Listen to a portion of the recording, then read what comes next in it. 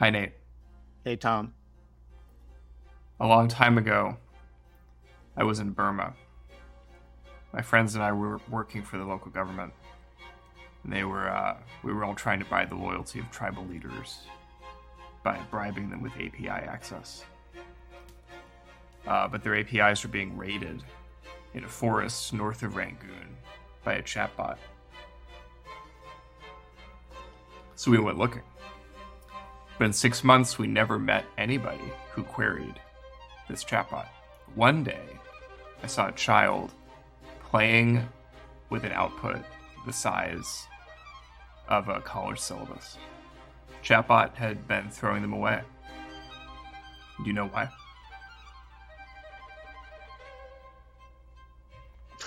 I have no idea where this is going. It's because he thought it was good sport, because some models aren't looking for anything logical, like utility. And they can't be bought, bullied, reasoned, or negotiated with. Some models just want to learn. Yeah, they do just want to learn. I don't know if you know that's a popular meme kind of going on in the Valley right now, or is that just a joke that you came up with? I'm aware of the meme discourse around it. Okay, yeah, the meme is that the models just want to learn, so everything's really easy. And welcome to the retort. I think we'll kind of bring two different energies today. I'm fired up about GPU nonsense, and Tom's a little concerned, so I might do some ranting, and then Tom will actually get to the deep questions. You have anything you want to say at the open? We're going to talk about the New York Times OpenAI stuff, I suppose. You go ahead. Let's start venting. I'm essentially just really annoyed with people that don't have a lot of GPUs not using their GPUs. Well, as you know, where I work, it's just like there's literally we don't have enough GPUs at AI2. That's like the critical weakness. And there's literally just people sitting on GPUs inactively for months at a time. So going on the background of this recording is just the little cacophony of discussions. I started by essentially sending messages both to the GPU management infra team and my team being like, we can't afford to be bad at using GPUs. This is essentially a PSA for anyone listening that works at a company that doesn't have a huge GPU allotment, which is you need to be better at using them because all these companies with tons of GPUs are also more efficient. And it's like, you're just going to lose. We're just going to lose if we don't figure this out. So it just kind of feels like a prerequisite to doing anything. But the problem is we have freaking grad students, and grad students, they're incentivized to abuse any lax policy. And it's like, if I was a grad student and you told me there's no policy, I'm just going to abuse things. But they're like, we want to be nice. So whenever the infra team says anything, they're like, no one listens to the infra team because they don't have to, but the infra team knows what's going on. And all the team leads are too busy to make any decisions. So this is essentially just going to be something that I just need to push to the top and be like, if we don't do this, we're not accomplishing any of our goals, which I actually think will work because the new CEO kind of understands these things. But I just didn't expect it to be as bad as it is. It's just like, this is what happens when you have no policies. This is the downside of being in an academic landscape. There are no rules, and it's a free-for-all. And working in AI these days you don't build good things in a free-for-all. You need a little bit of structure. So I'm already fired up. We could transfer that to grim predictions for 2024. Happy New Year, everybody. Yeah. 2024 is here. So, yeah, Nate mentioned I was concerned, maybe a bit wary, maybe a bit anxious, but, that's kind of both how I often feel, and I think also kind of warranted in the present moment. I was chatting about this briefly before we started recording.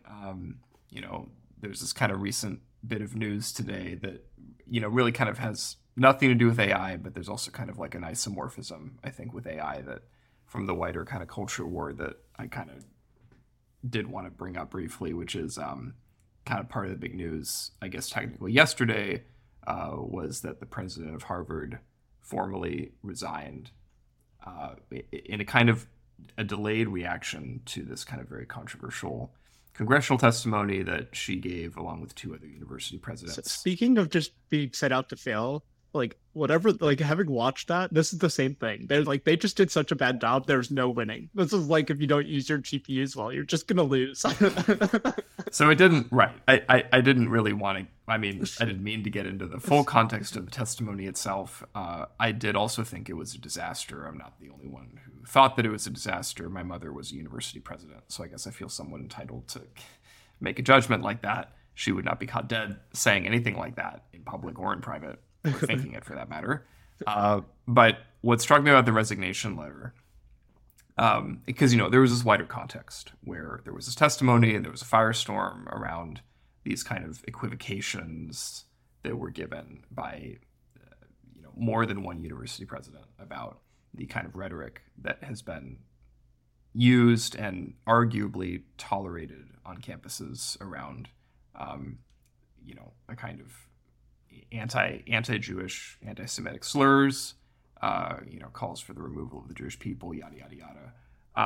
And what's interesting in the case of the president of Harvard is that this kind of has bled into this kind of larger controversy around, I guess, her academic record and her possibly having plagiarized certain passages of her thesis and also some of her publications.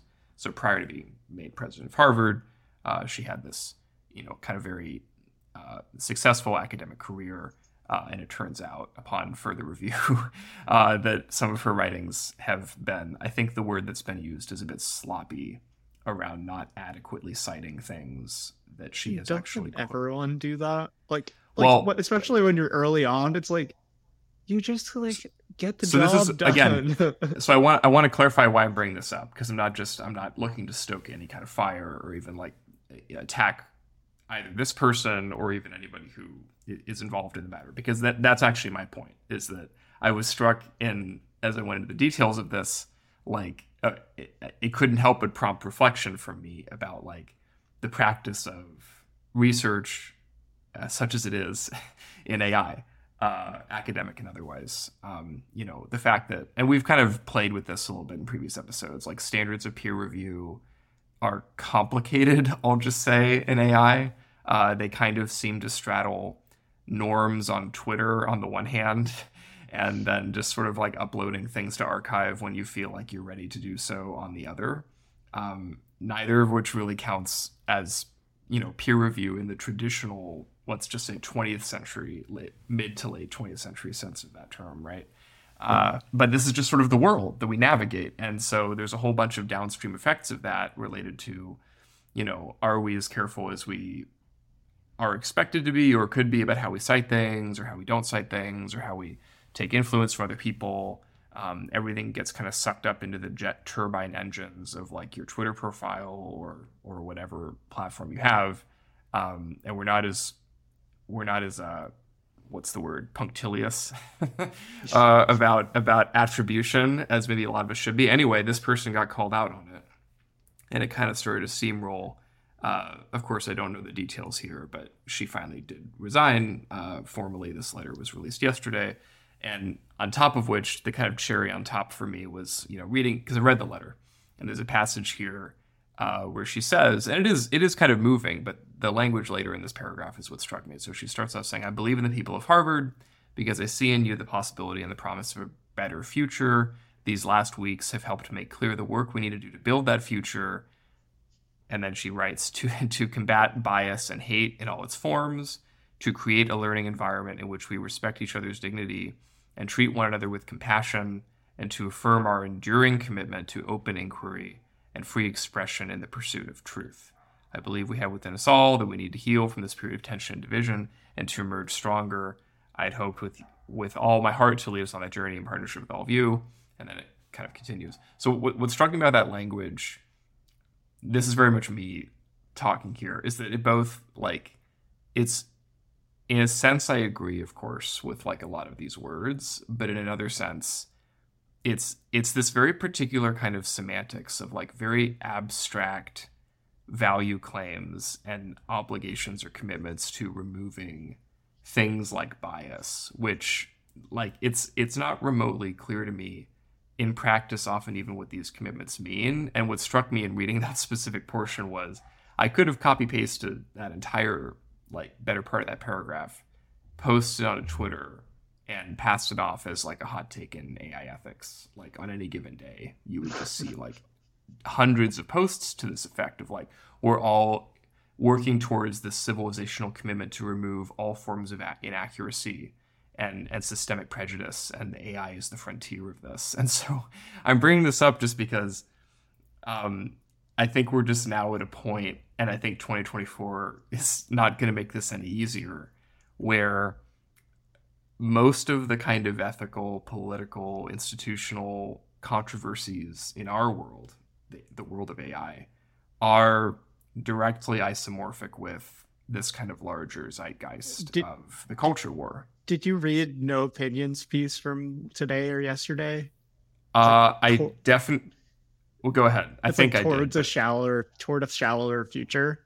It's kind of like I I forgot that mean was the the title. point of the thing is about how like most of the arc of technology is motivated by removing hardship, and it's like kind of points to like this might just be what's left.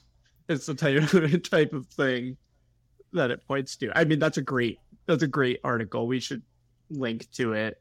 Mm. And it's just like, Yeah, it's yeah. I mean, this is also. I don't know if I've said this yet, kind of on the pod, but this is sort of what's always both attracted me and repulsed me about the issues in AI. You know, that when I made the decision many years ago now to um, design my own interdisciplinary degree, doctorate degree, terminal degree, that felt very risky to do. Like it basically violates every academic norm of like you aren't in a discipline. You have to be disciplined. You have to toe the line. You have to learn the methods. You have to cite the right works. You have to obey and follow your committee and the established hierarchy of what is taken to be expertise.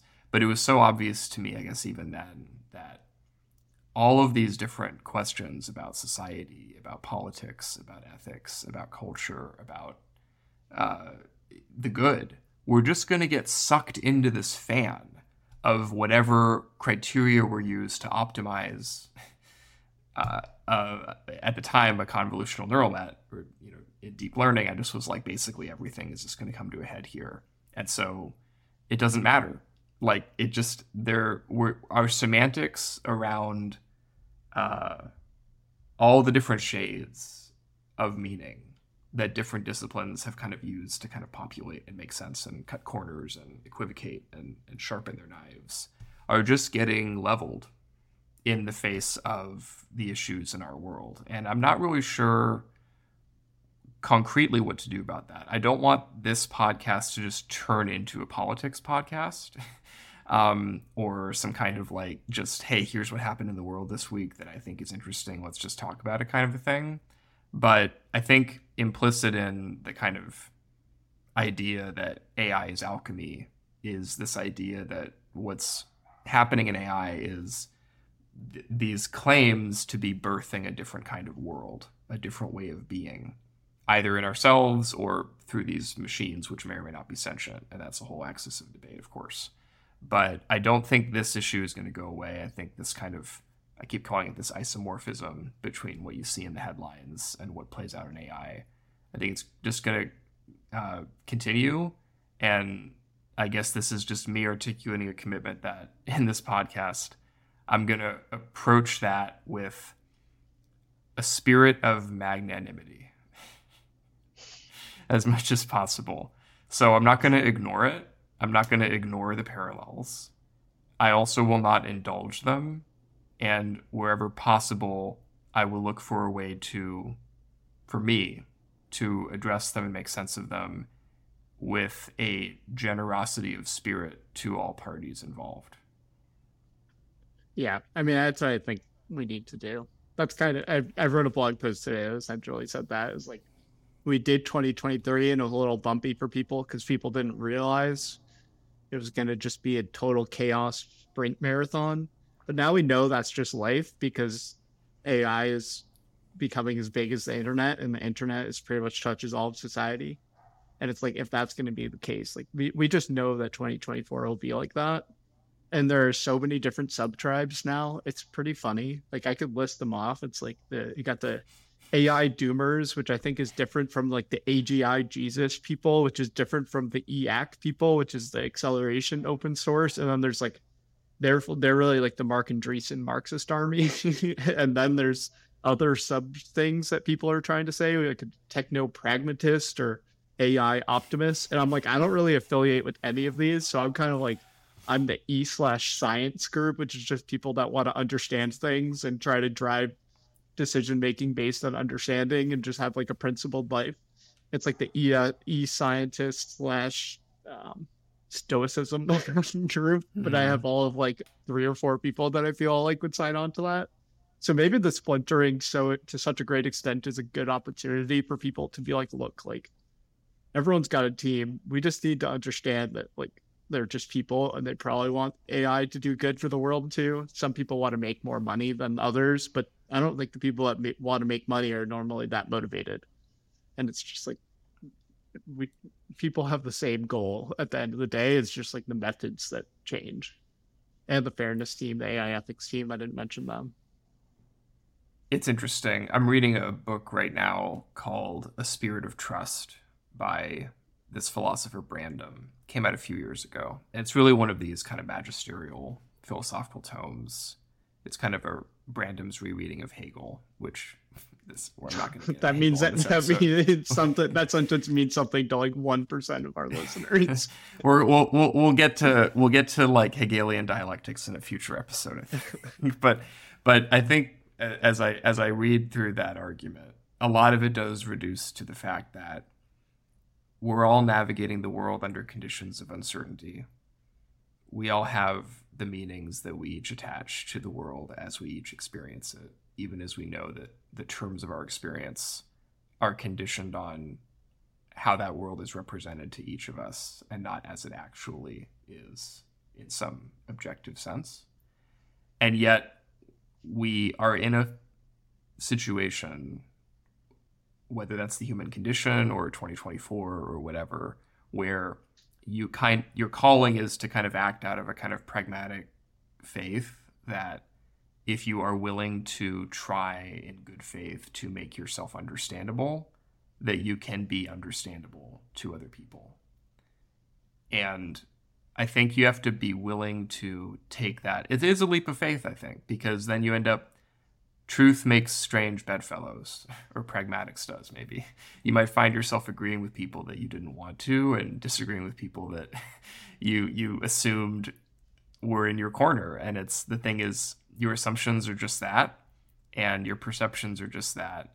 But faith stands, I think, deeper, I think. And people respond to sincerity. I've found that.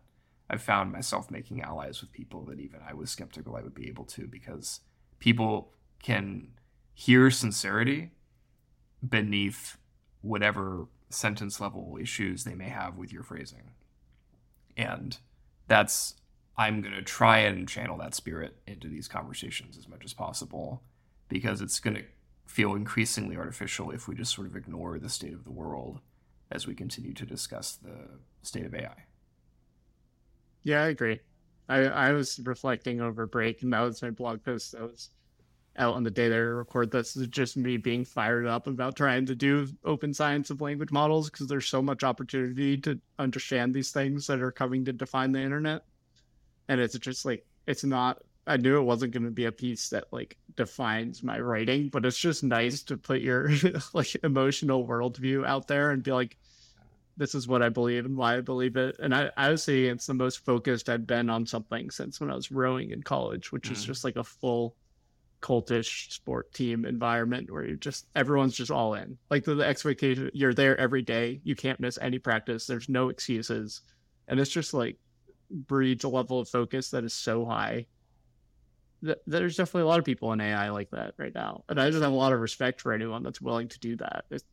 It's hard, it's vulnerable because you're just putting so much on the line. Like all of your work outputs feel like they're an attachment of yourself, which is a brutal place to live emotionally, especially when you can get scooped on 2 months of work. Someone does a week ahead of you and stuff like that. Like I just like respect people for playing when the stakes are like they are.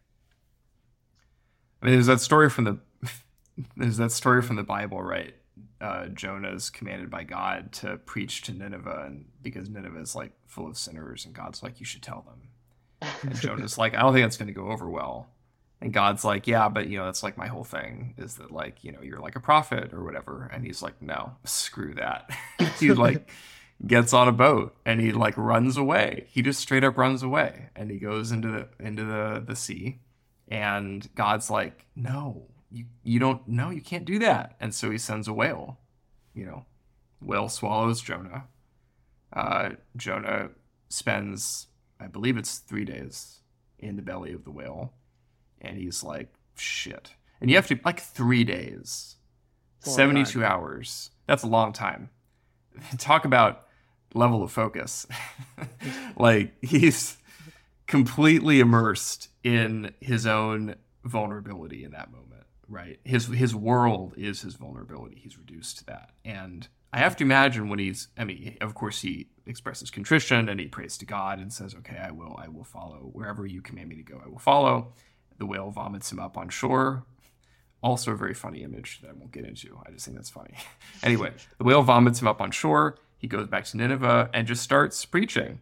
And there's that line or whatever where he's like, he starts at one end of Nineveh, and by the other end of it, like half the city was just sort of listening to him. And I have to imagine that that's not really because of like what he said or because it was really that like rhetorically impressive. This was because he looked like somebody who just been inside of a whale for 3 days.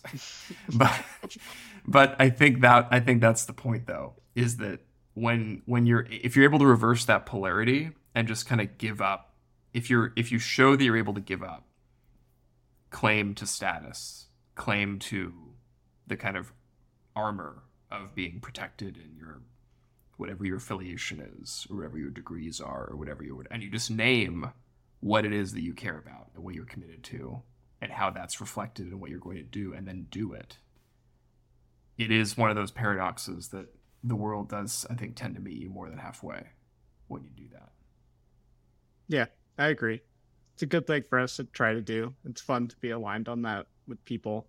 Do you want to talk about the New York Times? Do you think they're Yes. doing this? Speaking of isomorphism, yeah. So this happened, I guess, a few days ago now. It was like buried at like technically end of last year, very end of last year. So New York Times sued OpenAI for copyright infringement, I believe is just what they called it.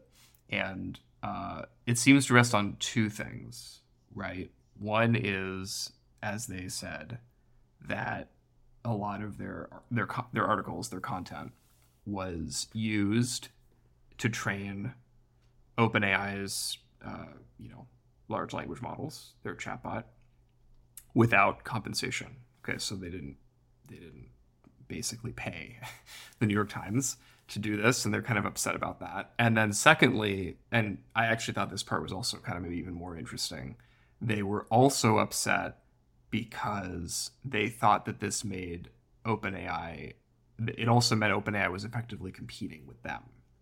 That their chatbot, having absorbed enough of their content, might be preferable for lots of people to the New York Times itself.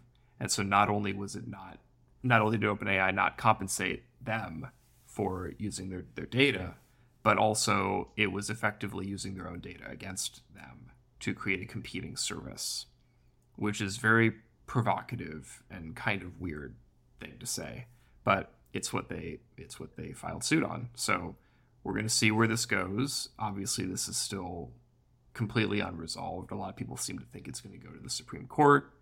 It's a weird kind of localized corner of copyright law that could have large legal implications for how we, frankly, I mean, Nate already alluded to this, but basically, like, if chatbots are going to be upstream of what the internet becomes in a few years or 10 years from now, it seems like these sorts of fights matter. I guess this is my take, is that I think this matters because, if nothing else, it's going to force the law.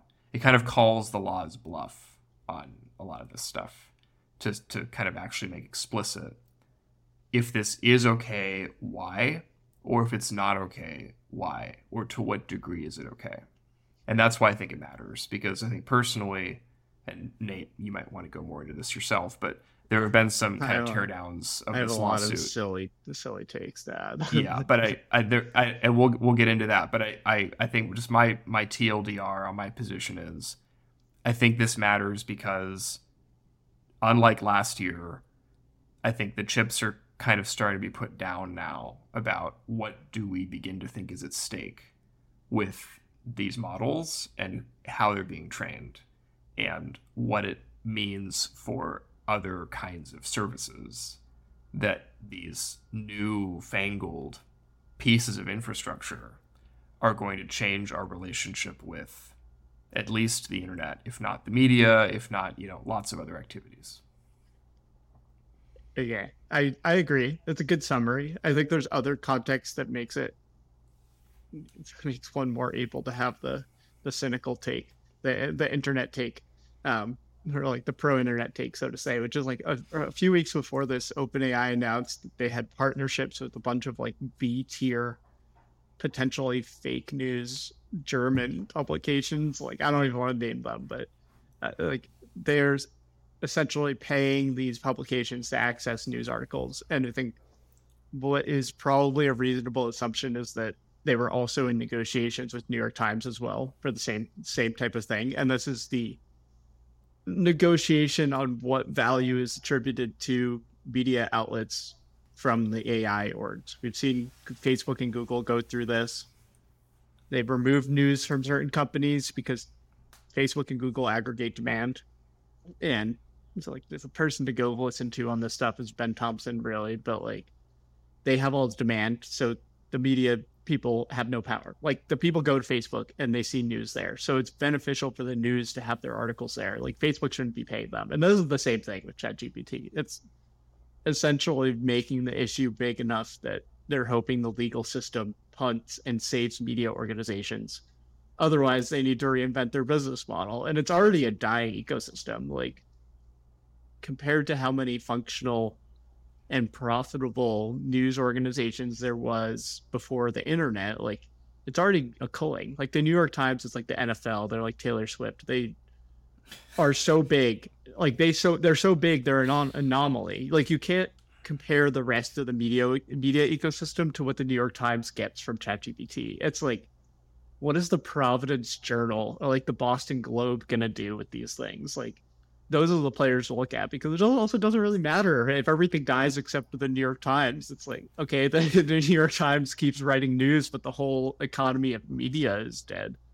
So I really think that like part of the lawsuit is trying to escalate like should media be protected by law in a way that isn't really fitting into copyright because I kind of buy the whole argument. It's like what's different from a language model reading every article and a human reading every article and summarizing it. Like the language model is just better. And there's arguments like, oh, OpenAI is encoding the New York Times articles as software that it's distributing to the users. And it's like, no, it's data.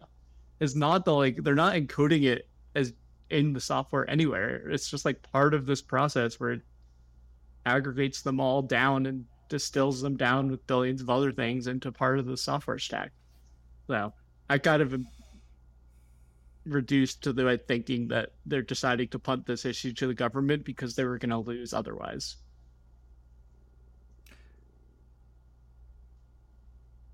I Random. agree. Yeah, I think I agree with that. I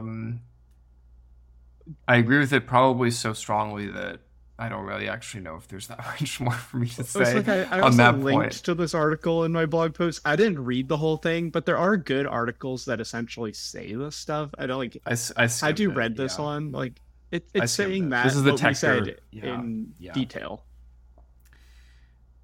So what would I say? So I think again, this is sort of to even boil down some of what Nate was saying.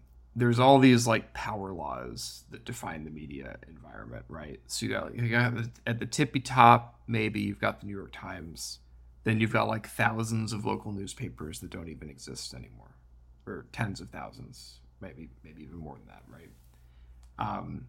I think the conversation that this it's easy when you see headlines like this and you think about the like ramifications of like, oh, who's going to win, or like what is the Supreme Court going to say, or whatever.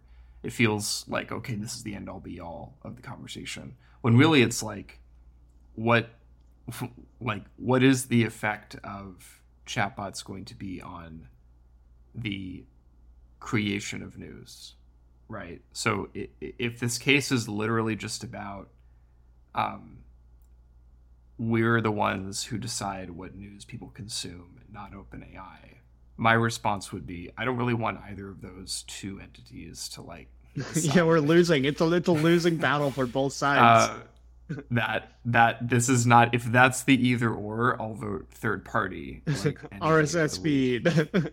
whatever whatever that means, right? And so I think that's this to me. I don't really have any well organized thoughts on this. I mean, I if I actually made myself think about it, I probably would. But the interesting question for me is like, there's probably like lots of low hanging fruit by which generative AI applications could even revivify local news or help us like create business models for news generation and distribution that just weren't possible previously, because it's just become so prohibitive. It's just become so cheap to just generate content by default, that I'm sure there's just lots of interesting ways in which the media ecosystem, not in like a, mob rule Twitter type way, but in a somewhat more structured way, there could be different rules by which I could read, a number of things about like what's going on in the world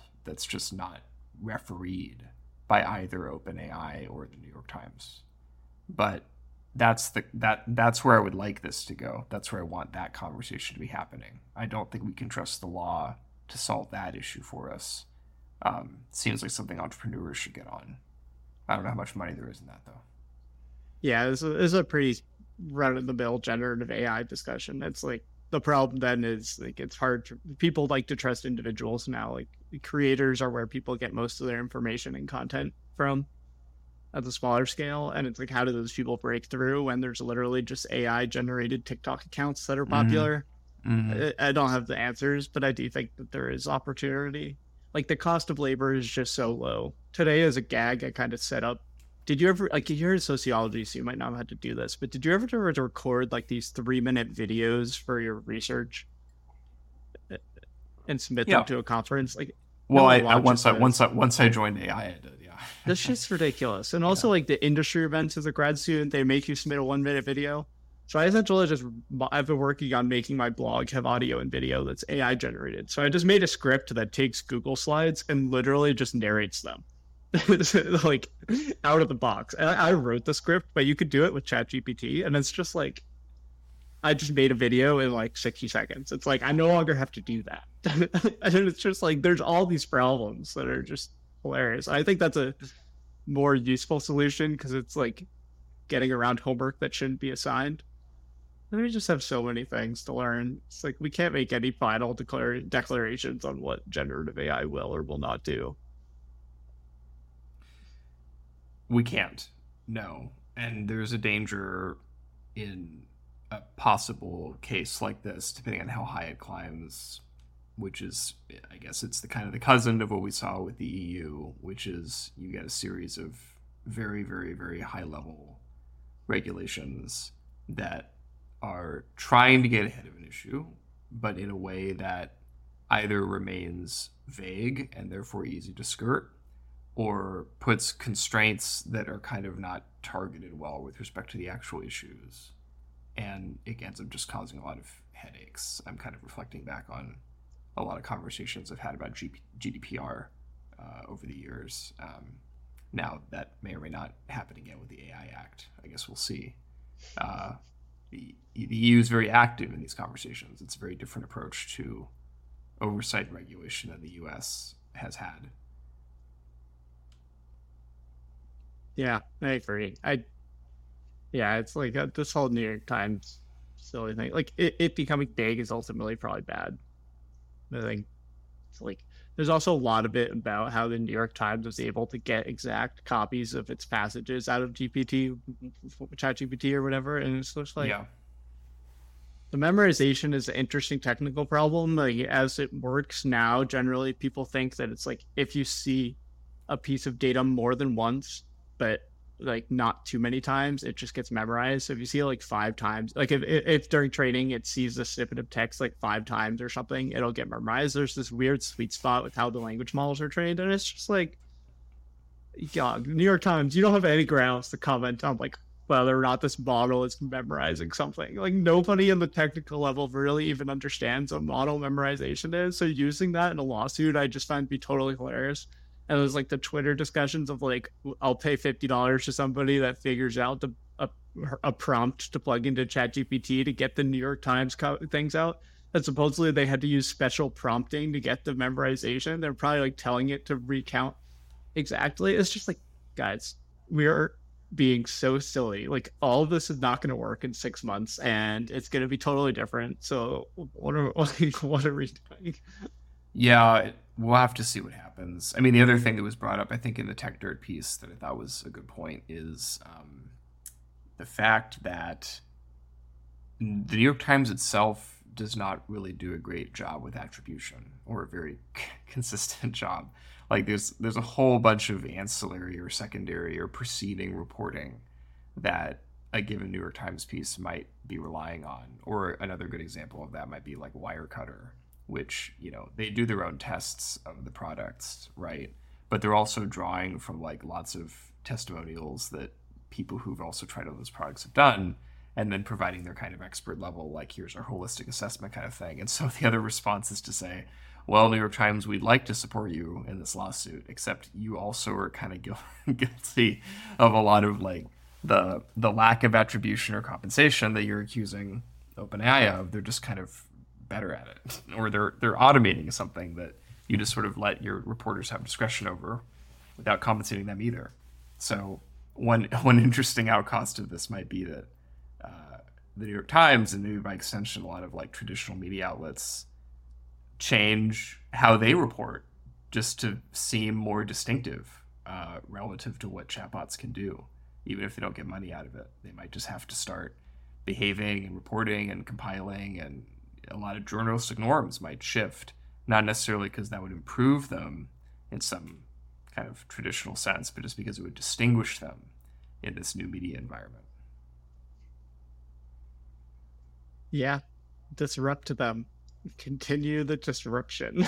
Disruption.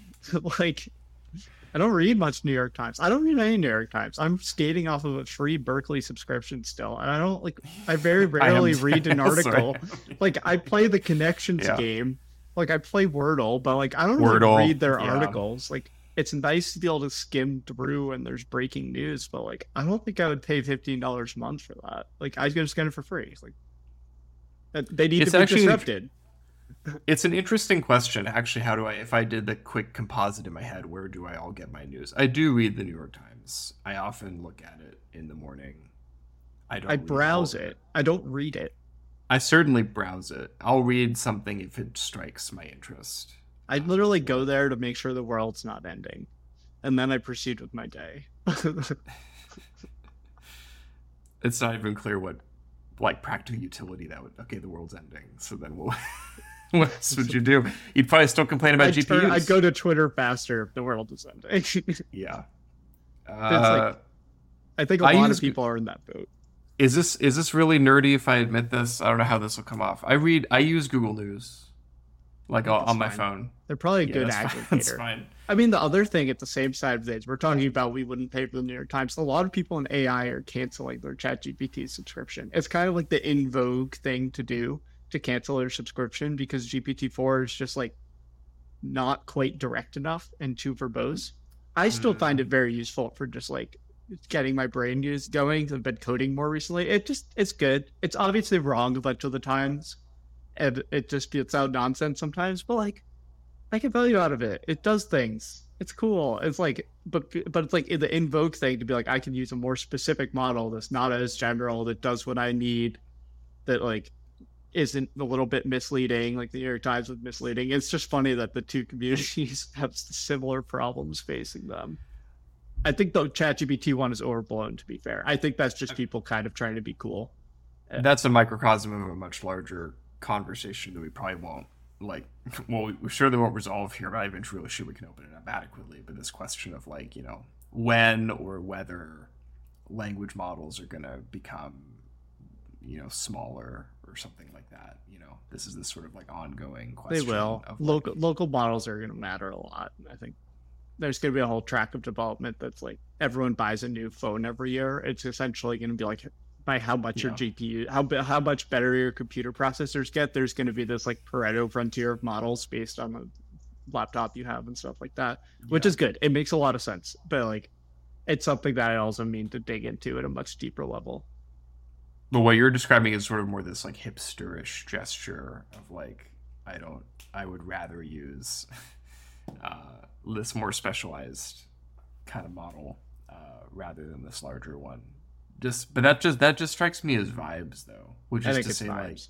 not People love to anything hate on real. OpenAI is the thing. Like Yeah, GPT-4 is still better than most models that people could switch to, which is why I don't understand. It's like GPT-4 Turbo, like their newest model is definitely way better than anything else that people have access to. So I'm like, what are you smoking? Like, if you want access to this thing that's obviously better in certain ways than anything else, like you have to use it.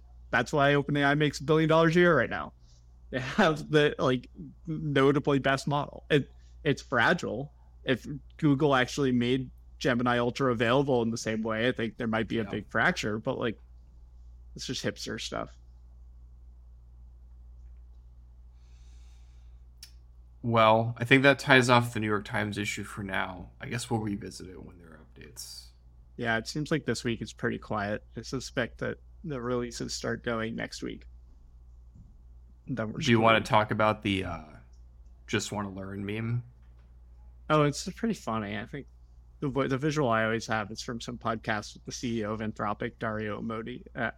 Dario A. I don't know how to pronounce his last name, Yeah, I don't know either. but like he just said it in such an endearing way in this podcast with video, so I can just see his little voice. It's like they just want to learn, and it's just the idea that like there could be something deeper about how like the data format is intrinsic to the way we're doing models, and it's just like is easy to get signal out of them. But it's just why it's a crazy year in AI right now. It's like if you focus on something, it's easy to get performance out of it in that direction if you're focused and willing to do some work.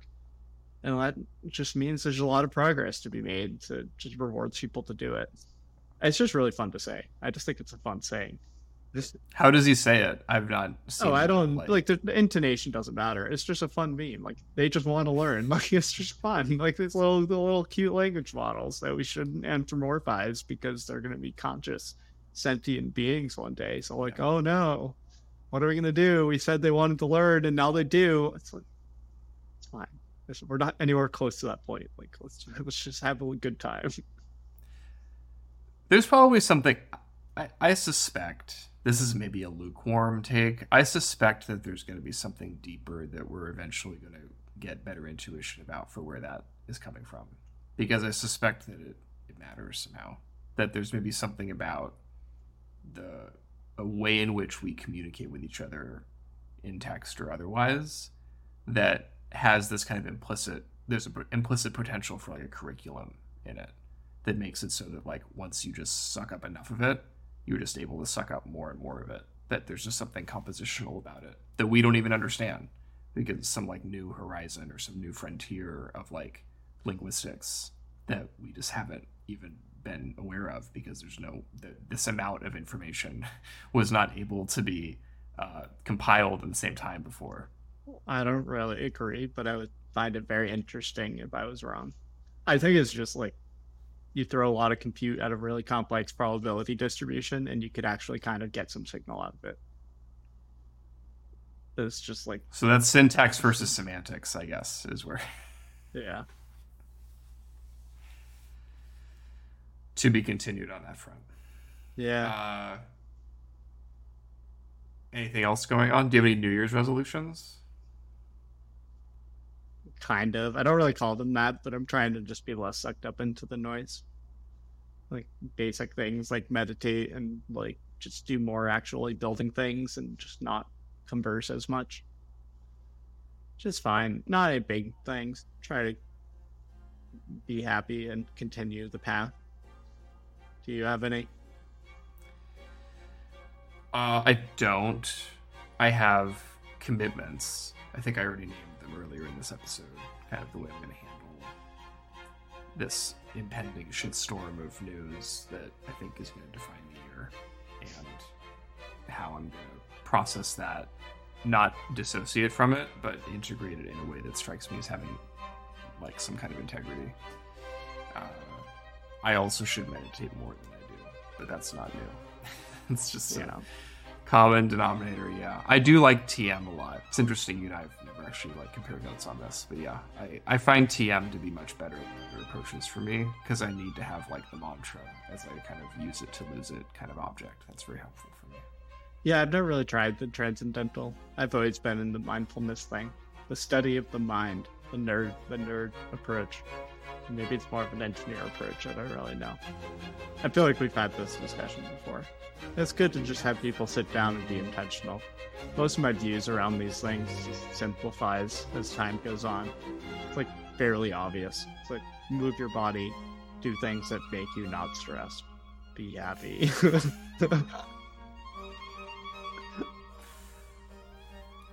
Well, I think that's a good tie-off for this episode, the first one of this new year. Yeah, we're gonna bully our listeners into meditating. Bully them into being intentional. Yeah. Be more intentional, or else. Yeah, or else we make this a private podcast. You're invited. Yeah. Good to see Sounds you. good. Good to see you. Yeah, we also haven't spoken really since the new year, so this is also what this was. Yeah. Anyway. Right. Bye, everybody. Bye for now.